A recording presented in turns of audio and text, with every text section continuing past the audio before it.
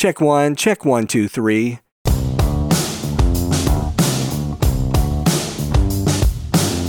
Hey everybody, it's Michael Helms, also known as Michael the Sound Guy, and this is the Location Sound Podcast.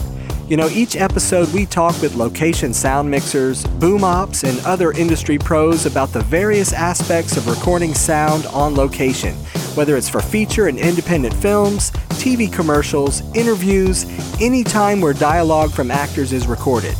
I started my career in the recording studios in New York City with some of the big artists back in the day, and later on projects for networks like HBO, Sci-Fi Channel, and the Cartoon Network.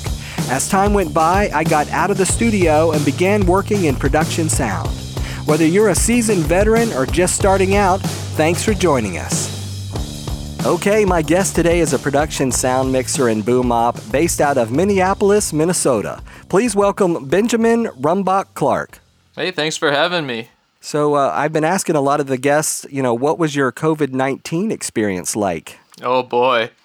Tell us about it. I guess it started off with I planned on taking February and March off, reinvested some money into my equipment, and was getting set up for a very busy feature season over the summer.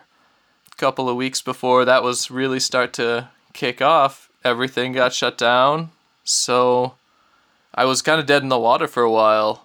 The whole time between, was it late March when things started shutting down till just a few months ago, there was not much going on. There was a lot of disc golf being played, a lot of research, doing some field recording projects, set up some gear out at different spots, recorded some soundscapes and ambiances, and you really just started getting back into things maybe 2 months ago, and then I just got back from a feature project literally yesterday. Feeling good about things, but still a big question mark as to when things are really gonna start getting back into full swing of productions happening. So, now that you're back on set, how are things different for you? Oh, things are very different for sound department. We got a lot of sanitization that we have to be very, very diligent about.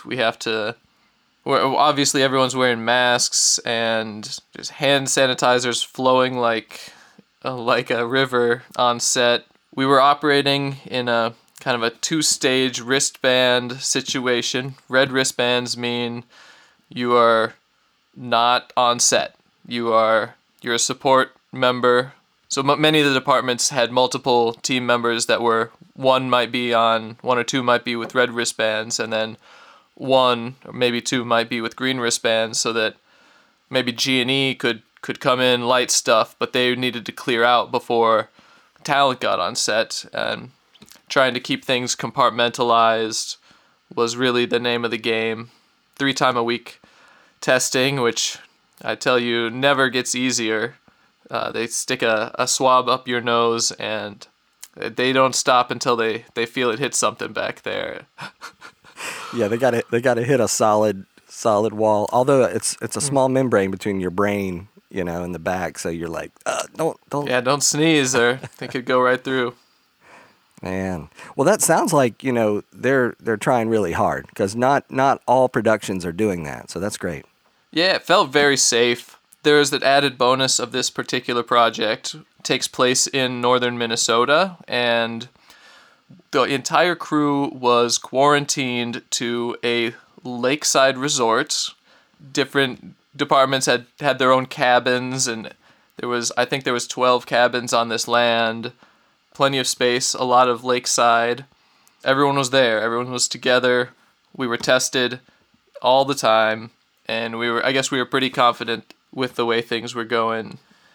Even as we got comfortable, we're still taking the precautions, but it felt more safe and more comfortable just to know that everyone that's involved has been doing their due diligence and being safe about stuff. That's good. Yeah, we were, my wife is actually high risk. She's got asthma. So we were trying to be really careful, actually hyper careful. So we were taking care of everything and, mask and gloves and hand sanitizer, social distancing, all the things you're supposed to do. We were staying, home a lot, and my wife got sick, and then I got sick right after her, and so we're sick at the same time. And then we have 2 daughters, and they ended up getting sick. But my wife actually, it was tough for her going through. But they basically just send you home and say, hey, good luck. If you can't breathe, go to the hospital. Yeah. So that was quite the experience, and ended up, my wife, although it was difficult for her, she came through it faster than me.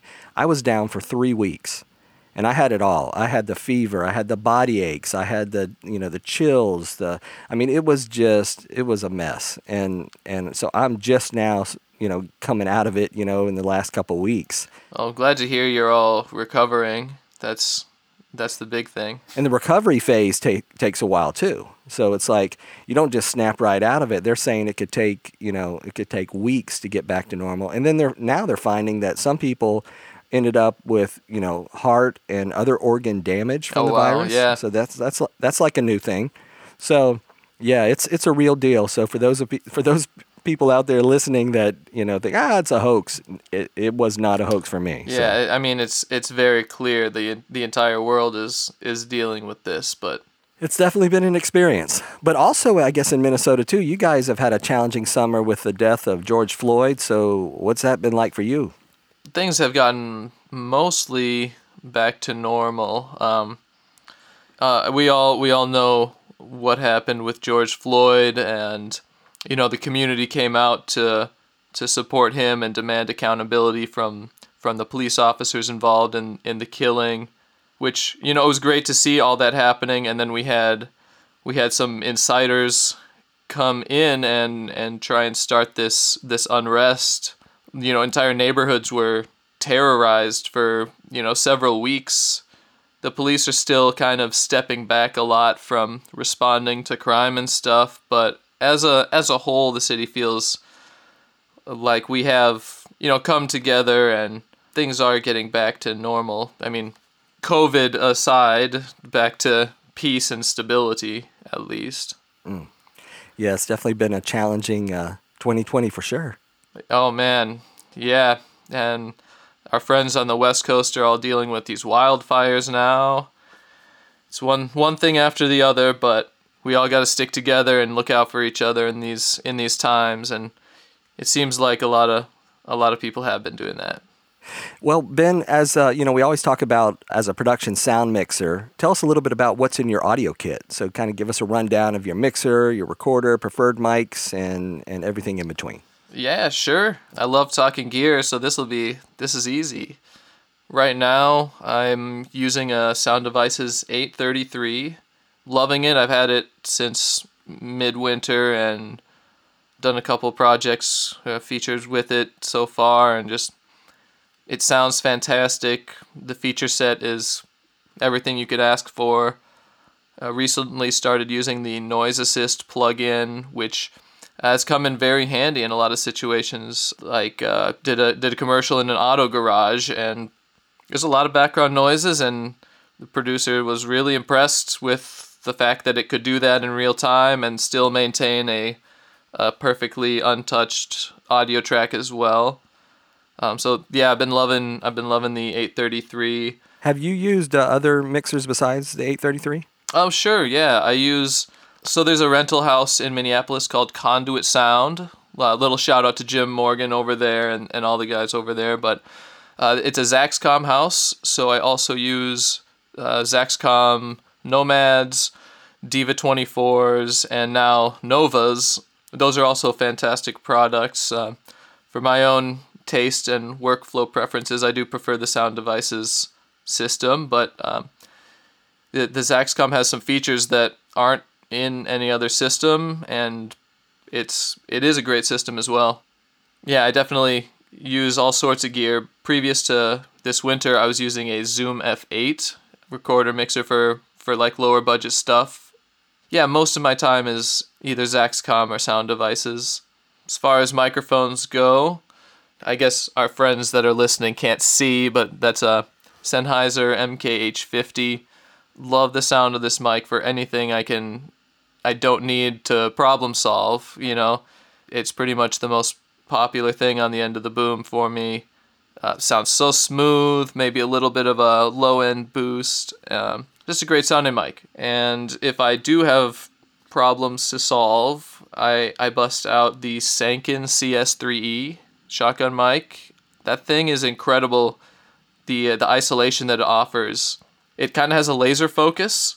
You got to be quite accurate with your booming, but it sounds fantastic. And if you need to isolate from background sounds, or you can't get very close because of a wide shot, that makes an appearance in a lot of those situations. My wireless, I'm using Sony UWPs in my own personal kit. The Zaxcom kits that I use from Conduit are fully kitted out Zaxcom ecosystem, so those all work together great. But now with the Zaxcoms, you can actually change the frequencies and gain and everything from the mixer itself, so you don't even have to get close to the transmitter, correct? Yeah, it's a great feature, especially when you have a lot of wires out. You'll be sitting at a cart with a mixing surface that will have a hands-on control for your gain, and then you can easily select new frequencies if you are coming up with wireless problems. Don't they have the built-in IFB as well? Yep, the IFBs they run on the 2.4 gigahertz spectrums. They don't have the greatest range. So it's one of those things where you try and get the cart kind of near Video Village so everyone can hear, but you also got to be close to set so they can get their camera hop feeds. Those IFBs are really great because they also feature timecode.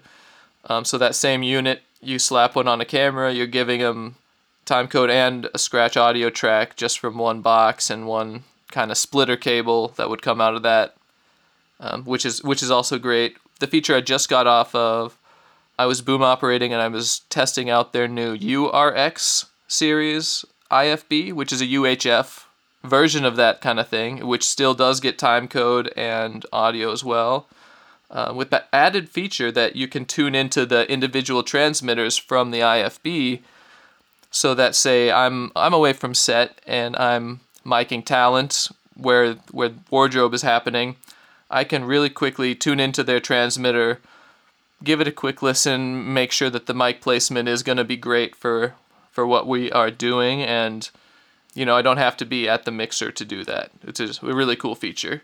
Yeah, that's great.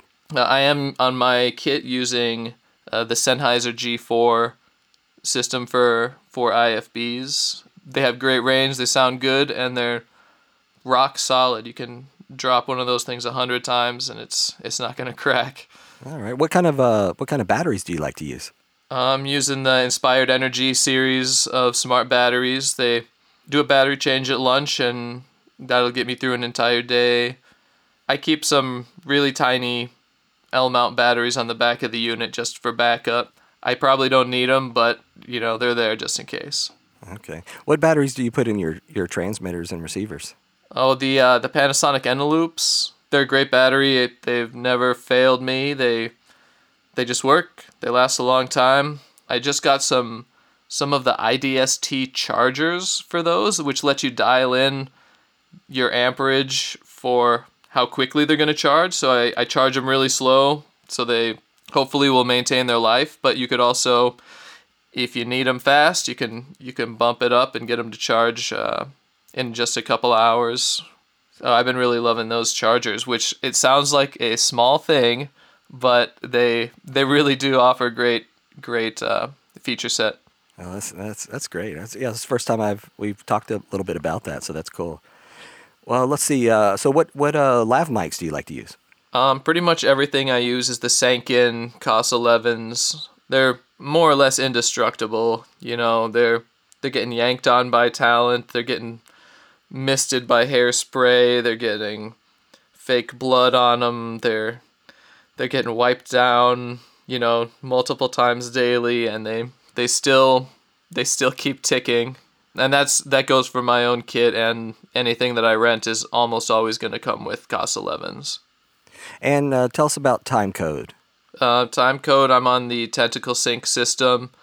It's easy, very fast to do. You can do a really quick check, with the app on your phone, and it's kind of set it in the morning and give it a quick jam at lunch when you're changing batteries, and another thing that lasts me all day without really worrying too much about. All right. Let's see, did we cover everything in the bag? Anything else in there that you'd like to? I keep an assortment of extra cables, a little tiny notebook. The Bumblebee lav concealers are something I've really dove into over the past year. It's like a little rubber mount. It has a removable clip, so you can clip it onto the inside of the buttons on a shirt, or you can clip it onto a bra, wherever you need to clip something, but you can't take that off if you want to use top stick and stick it directly to some fabric or skin or something. And they also feature just a little wire guard over where the mic peeks out, and that's a feature I haven't seen before on any of the other lav concealers, but it actually prevents fabric from rubbing on the mic and the rubber of the mount. It keeps them dead silent. I think that was the biggest upgrade in the smallest package I could possibly do. Bought a couple of those and instantly just fell in love. They're so simple and they sound great. Mm. Well, speaking of expendables, what other expendables do you use? Yeah, I suppose I keep a standard selection of moleskin, overcovers, undercovers.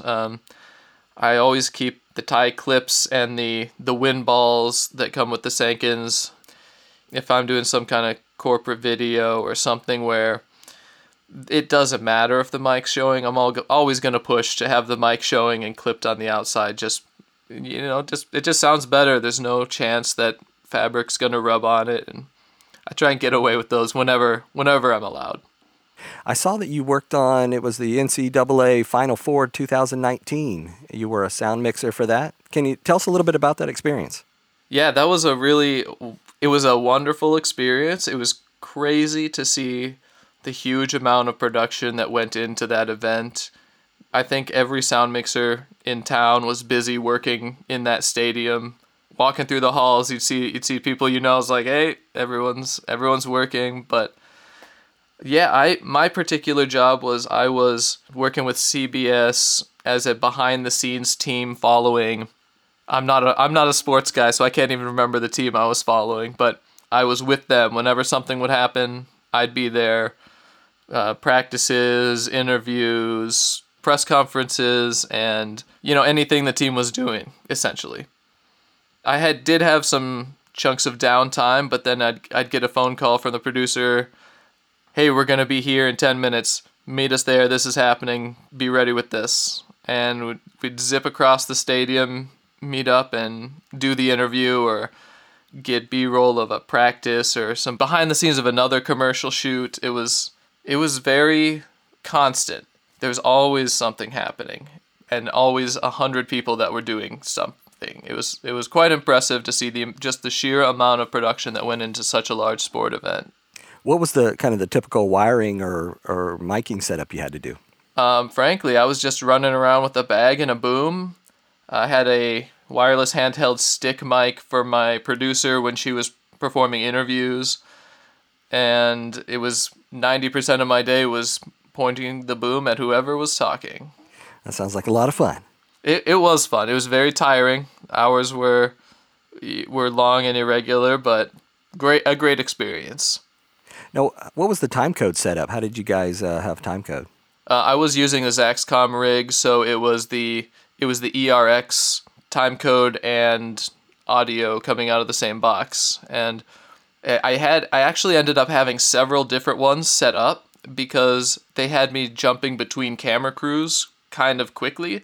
So I had one set up for the Sony FS7, and I had one set up for Red, and I had one more set up for the other camera the third guy I would regularly work with was using. All right, cool. Let's see. I was looking at something else. You did a movie. I think it was a Christmas Break-In back in the 2018, and you had Danny Glover and Denise Richards, and so tell us a little bit about that experience. Oh, sure. That was a fun movie. It's kind of a Home Alone type vibe. Elementary school girl gets locked into the school over Christmas break, and then the robbers situation happens. I won't give too much away since I know everyone's going to watch it on Netflix. But it was a really good experience. We shot up in Duluth in the winter, So we were all bundled up and, working inside of the school, but also working outside. And I felt like we had a little bit of a breakfast club going on because company moves were across this elementary school, and we're zigzagging down the hallways, and there'd be 10 of us going, pushing carts, and you'd see another set of crew members go down a different hallway as you're looking. It was really fun. A lot of great crew members that I've become friends with on that shoot, and yeah, there was some bigger talent. They were fantastic to work with. At one point we were shooting in a barn, and I had put a mask on because I was getting allergic to, there's like hay and dust in the air, and I was starting to get sniffly and sneezy, and Denise was like, "I'm gonna find you some allergy medicine," and she went and tracked me down some Zyrtec or some whatever I don't remember exactly what it was, but like an antihistamine to get it under control. She was so sweet. And so the child actress Cameron, she was fantastic. She was a lot of fun to work with. She was playing jokes on people throughout the set. I think a whoopee cushion came out. It was a good time had by all. That's great. Now, any unique miking situations with that? I don't think we did anything too out of the ordinary. It was the kind of thing where often I'll teach an actor to mic themselves, and kind of makes it easier so that I can hand them the mic with whatever mounting device or sticky stuff or moleskin, whatever's going to be on it. They know where to stick the mic, and then while they're doing that, I can make sure the pack is tucked into a waist strap or an ankle strap or whatever. I think for that particular movie, it was more or less straightforward. Okay. Now, what's been your most favorite project so far? I have a couple really good memories of some fantastic projects. One of my first small features that I did just by myself as a one-man sound crew was called Max Bishop. A really fun project, a lot of heart and soul, incredibly funny, very, very well made. And it was kind of a one-man show. The producer, director, writer, he took the reins, he made everything happen, and it happened well. We had a great crew. I have such an attachment to that movie just because of the wonderful experience and all the great friendships that came out of that. And another one that I made, or I worked on in New York a few years ago, was called What Breaks the Ice. Check that one out in the Woodstock Film Fest this year. That's going to be its premiere event. Another fantastic experience, wonderful crew. The writer, director, producer, Rebecca Escrease, phenomenal storyteller. She had a vision, and the director of photography, Greta Zazula, amazing skill went into this film, and it's kind of a tragic and hard story, but it's told in such a way that it's a pretty beautiful movie. I have seen it. It's really great, but I guess y'all could see it at the Woodstock Film Festival if you want to log on to their events this year. All right. Now, tell us how you got started in production sound. So I guess sound in general, I've been doing recording projects for my own bands, going back to high school, going into a laptop or a computer with a sound card from a mixer board and whatever mics we could scrounge together to make something happen. I eventually got into computer music using Ableton Live and modular synthesizers and drum machines. And I did a lot of music for a number of years, played in a few bands, really enjoyed doing that kind of thing. But as far as production sound goes, so when I moved to Minneapolis, I was working as a bartender, and I guess I fell in with a crowd of folks that were regulars at the bar I worked at that were all filmmakers. I volunteered on a horror shoot for a pilot. I was a PA, and it turned out that the sound guy was another of my customers that I talked sound gear with all the time. So I was like, oh, this is what you do? And he's pulling out his sound card out of his car, and he's like, yeah, come help me with this stuff.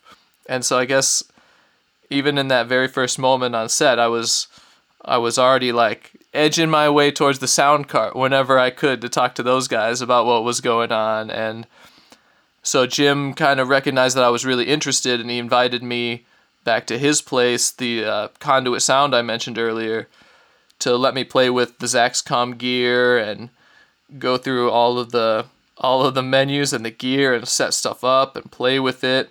And then he started sending me out on smaller jobs and as a boom operator with more experienced mixers. And then I kind of was like, wow, I've never in my life known what I wanted to do with my time. And in that moment, I was like, this is what I got to do. So I started selling off some of my music making gear and reinvested it into microphones, wireless recorders, and that kind of thing. And just snowball effect, made friends, made connections, and every time a project ends, my phone rings and something else pops up. That's great, and that's a good networking technique. Become a bartender, and then some of your customers are going to be on film crews and stuff. That's pretty cool. I've never heard that. That's awesome. Yeah, it's the place was a little neighborhood kind of diner. We did craft cocktails and really good food, and so I'd see just people from the neighborhood. And the studio that I mentioned is in the neighborhood. Just all sorts of crew that lives in the neighborhood. That as I work on more and more projects, oh yeah, you live just over by me. It's a small town. It's a small big city. All right, now you got to tell us what's your favorite craft cocktail? Oh wow, there's a Scotch drink called a Blood and Sand. It's Scotch, cherry hearing, a little bit of orange juice. It's a smoky, sweet, strong, delicious drink. It's not super common. You might have to teach the bartender how to make it, but I think a lot of craft places or classic cocktail places would know how to make that. Actually, through my work as a bartender, I stopped drinking. It was a world where I was partying a lot, and right around the time I started diving into production sound, I realized I don't need to be wasting my energy and money doing that. So I saved that money and put that all into buying batteries and wind covers and wireless units and whatnot. It's true because, when you kind of hang out with the bartender and they're like, hey, do some shots with us. And, and you've got people doing that all night long. That could be tough. Oh, yeah. Yeah.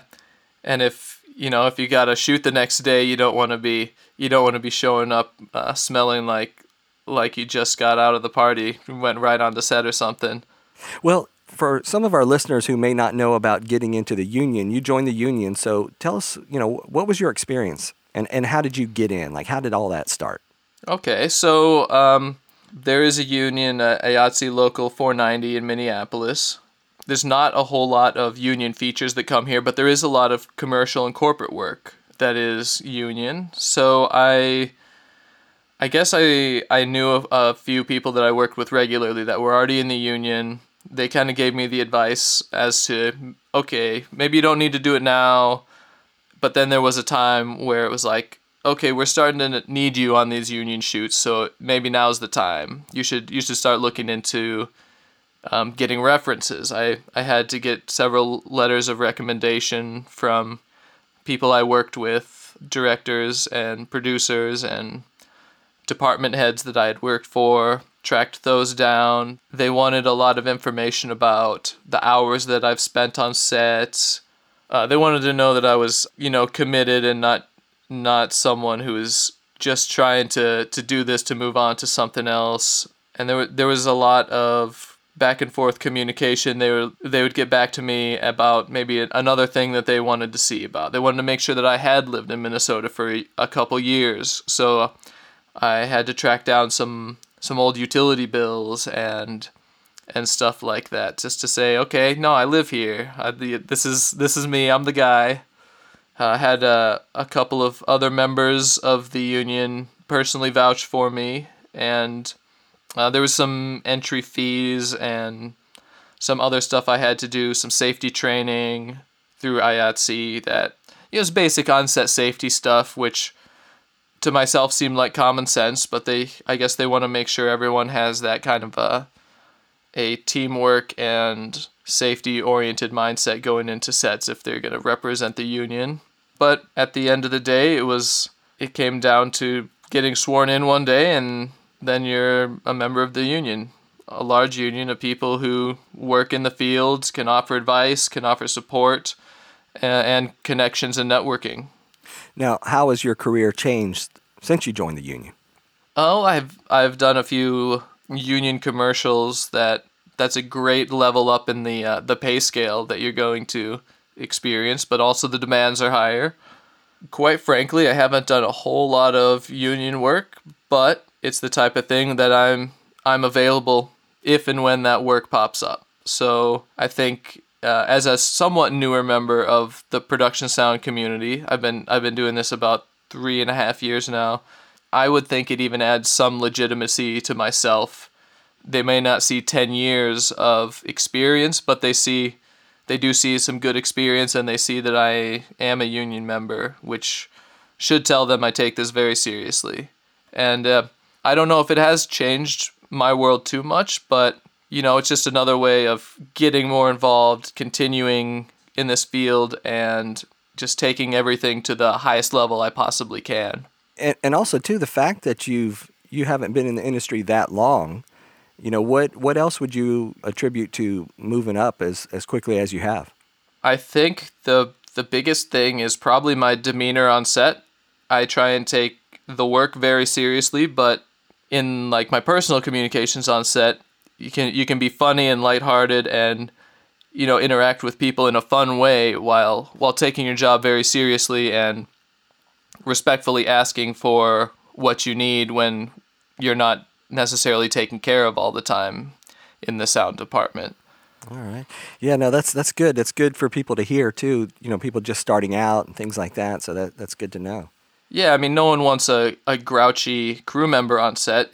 It spreads. Everyone gets grouchy by the end of the day just from one person who's got that bad attitude. So if you can keep a positive mental attitude, do your job, do it well, those people are going to call you back. Almost all of my work comes directly from personal references and word of mouth. Well, we always ask this question, but you don't have to mention any names or places, but tell us your worst on-set experience. The first thing that comes to mind is a technical and sound-related thing that happened on the feature that I just got back from. So this movie required a lot of work on the water. At some points, I was in fishing waders, standing up to my chest in water with the boom pole in my hands. But the biggest problem that we constantly ran into was the water splashing against the hull of the boats and reverberating up into the mic. We were shooting on a flotilla of several pontoons. At one point, there's a jet ski, several smaller tin boats as support for everyone. They were making runs to shore and getting supplies and stuff like that, taking people to the bathroom. And then there's also the picture boat. We tried everything. We wrapped a wall of pool noodles, those foam noodles, around the boats to try and prevent the waves from lapping against the hull, and it's a percussive sound. It's loud. You can't hide from it. And then how many, 8 or 10 boats out there, or something like that, or? I'd say usually there was 4 to 5. Sometimes there was a few more than that. We also had support from fishermen. There was a couple of shots where we wanted our talent to pull a fish out of the water before she releases it. So we had a fisherman that was there catching us fish to use in the shots. So lots of noise. Lots of noise, man. We were lining boats with furniture pads. We were blocking off the front of the pontoons so the echoing didn't travel towards the picture boat. And we recorded a lot of wild lines, and I think there is gonna unfortunately be some ADR for some of the windier days where the waves were higher. We did luck out on several days and have absolutely no wind, which on those days it was quite nice out there. There was no background sounds, and it sounded fantastic. But the constant struggle of those waves lapping it against the boat was about enough to drive a two-man sound team nuts. Now, what ended up being the most effective in kind of reducing that noise? I think the pool noodles in a circle, like tightly around the boat that we were shooting into. It stopped the waves from actually slapping against the hull. Now this is a very small aluminum fishing boat, so the sound would just travel straight through that aluminum and be amplified up towards the mics. So for our situation, that was definitely what helped us the most. That idea came from one of our pontoon captains, who is I would say your classic idea of a northern Minnesota lakes guy, fisherman. He was great. He tried everything. He's like, I got these noodles, they're gonna prevent the waves, and we tried it, and it surprised everyone, but it worked, and we stuck with it. Well, now, are there any other nightmare situations you've had on set that you can share? There have been times where productions have been approached by homeless people or people who are looking to cause trouble. I've shot around New York City a little bit, and there was a little bit of that. Most people don't care, and they just want you to get out of their way.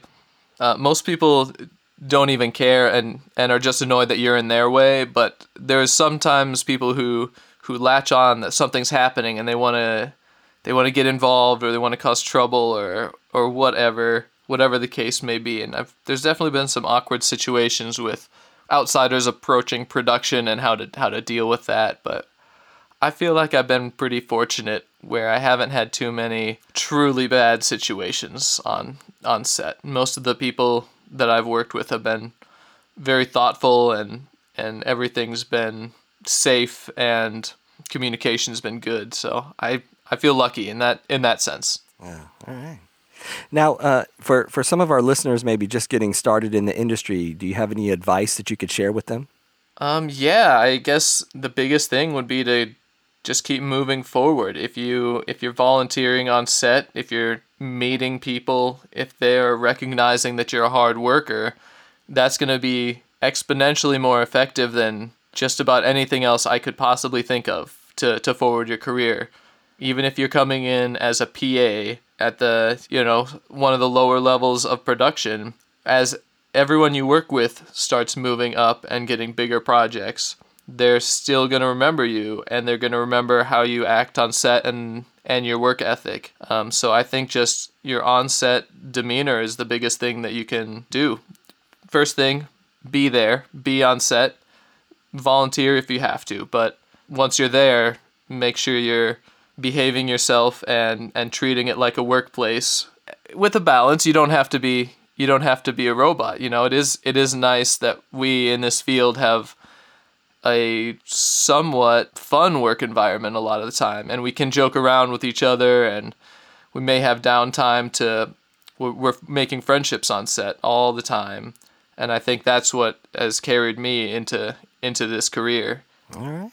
Well, Ben, as we kind of close things up here, what's the best way for people to connect with you online? So I have a website, benrc.myportfolio.com.